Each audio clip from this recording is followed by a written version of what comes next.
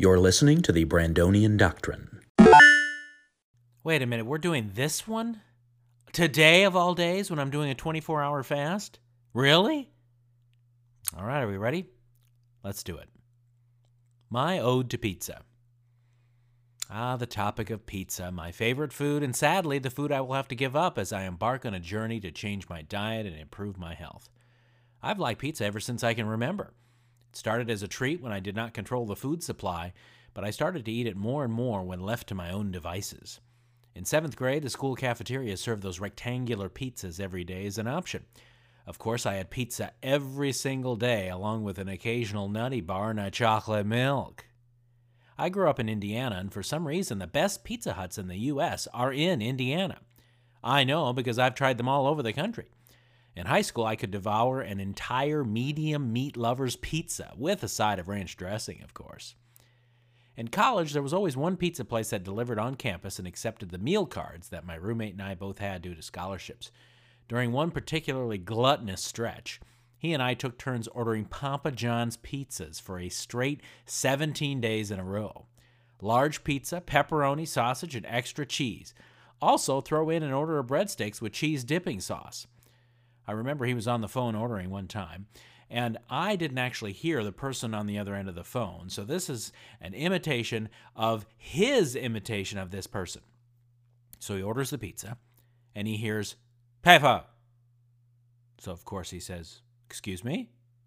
Pepper." Come again? Pepper. One more time? Pepper. Well, he eventually figured out that what the gentleman on the phone was asking was, how would you like to pay for it? And, of course, his answer was meal card. I'll take pizza pretty much any way I can get it. Frozen is fine. What do I want on my tombstone? Pepperoni and sausage, please. Don't forget the Parmesan and the crushed red pepper. I'll take deep dish, pan, a true Chicago-style stuffed pizza, thin crust cut into squares, cheese stuffed into the crust, Neapolitan-style, New York-style, you name it. Wood-fired, coal brick oven, fired up. Eat by hand, cut it up, and eat it with a fork, fold it, or wrap it all up and call it a calzone. I'm game. For the most part, there is no bad pizza, other than perhaps Little Caesars or Peter Piper pizza. And I'm happy with virtually all meat toppings, but when you start getting weird, like adding pineapple or anchovies, I'm out. Also, don't talk to me about something called a cauliflower crust pizza. Now, here's a phenomenon that exists in every office I've ever worked at. When there's a pizza party, invariably the ordering of the pizzas is lopsided. There are always too many of the pizzas only a few people like, and not enough of the pizzas most everyone eats. No kidding, one time there were 12 pizzas, 5 veggie, 3 cheese, 1 mushroom, 1 pepperoni, 1 sausage. What is that? Some final observations. Wow, it's scary how fast I was able to churn this out reminiscing about my love of pizza. Clearly, with my track record of eating, it should be no surprise that it finally caught up to me. I guess the real surprise is that it took this long. Anyway, pizza, we need to break up for a while.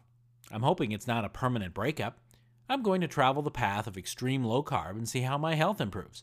Hopefully my intolerance to carbs improves somewhat, allowing for an occasional slice or two. Until we meet again, keep the bottom crust crispy, the outer crust doughy, the crust-to-topping ratio appropriate, the cheese gooey, the toppings plentiful, and keep that ranch dressing on ice.